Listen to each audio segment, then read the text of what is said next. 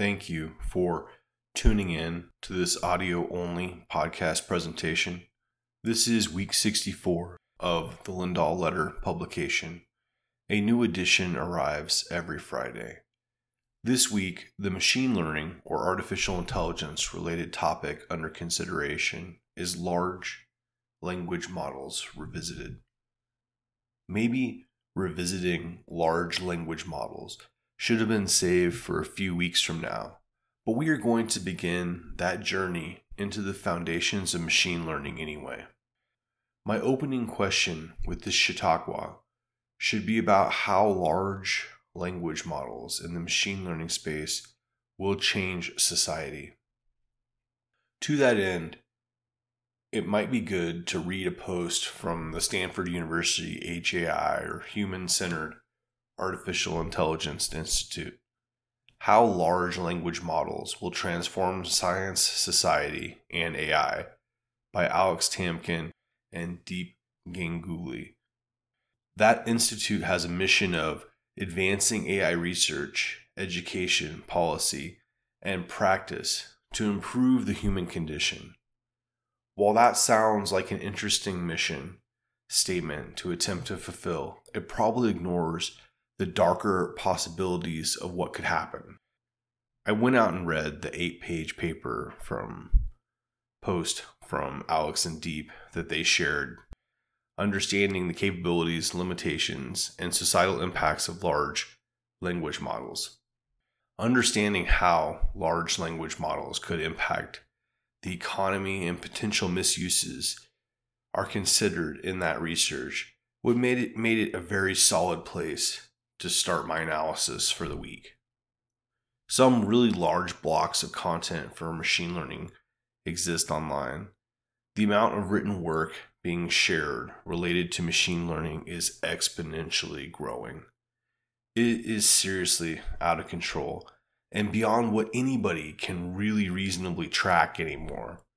One of those blocks of content that caught my attention this week was the ML Compendium by Dr. Ori Cohen. First, this pretty deep work made me wonder about how Gitbook works and what other content might be on the platform. Second, it made me wonder about how interactive delivery formats might change the future of textbooks in college settings. A quick search for large language models in that collection of links and other content took me to a section on attention that included BERT, GTP2, and GTP3. It was not really what I was looking to read about this week, and my attention quickly turned elsewhere.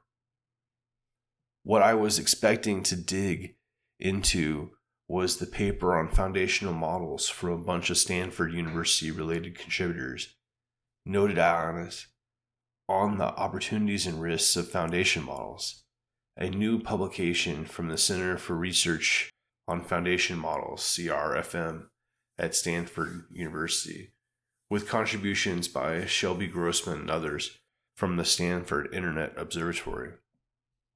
You can get the full 212-page paper over on arXiv. By this time in our journey together, you have downloaded that paper a couple of times.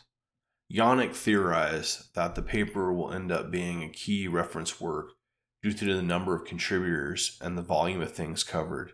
I can see it becoming a part of curriculums for years to come, as it has so much reference material in one place and it's free to download.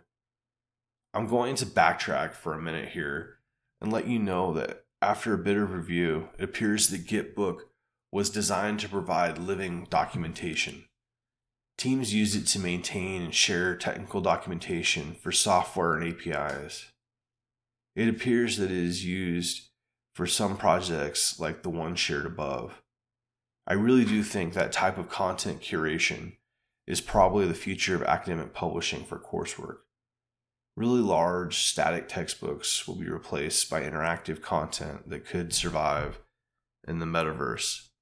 Students' expectations for the delivery of content to them will fundamentally change in the next 10 years. and courses that demand a rigid reading of a chapter by chapter in a textbook will fall out of favor. What's next for the Lindahl Letter?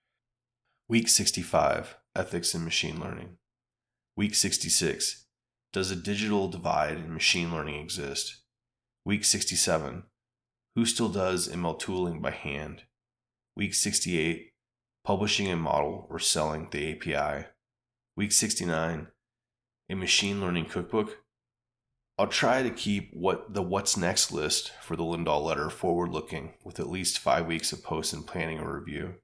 If you enjoyed this content, then please take a moment and share it with a friend. Thank you, and enjoy the week ahead.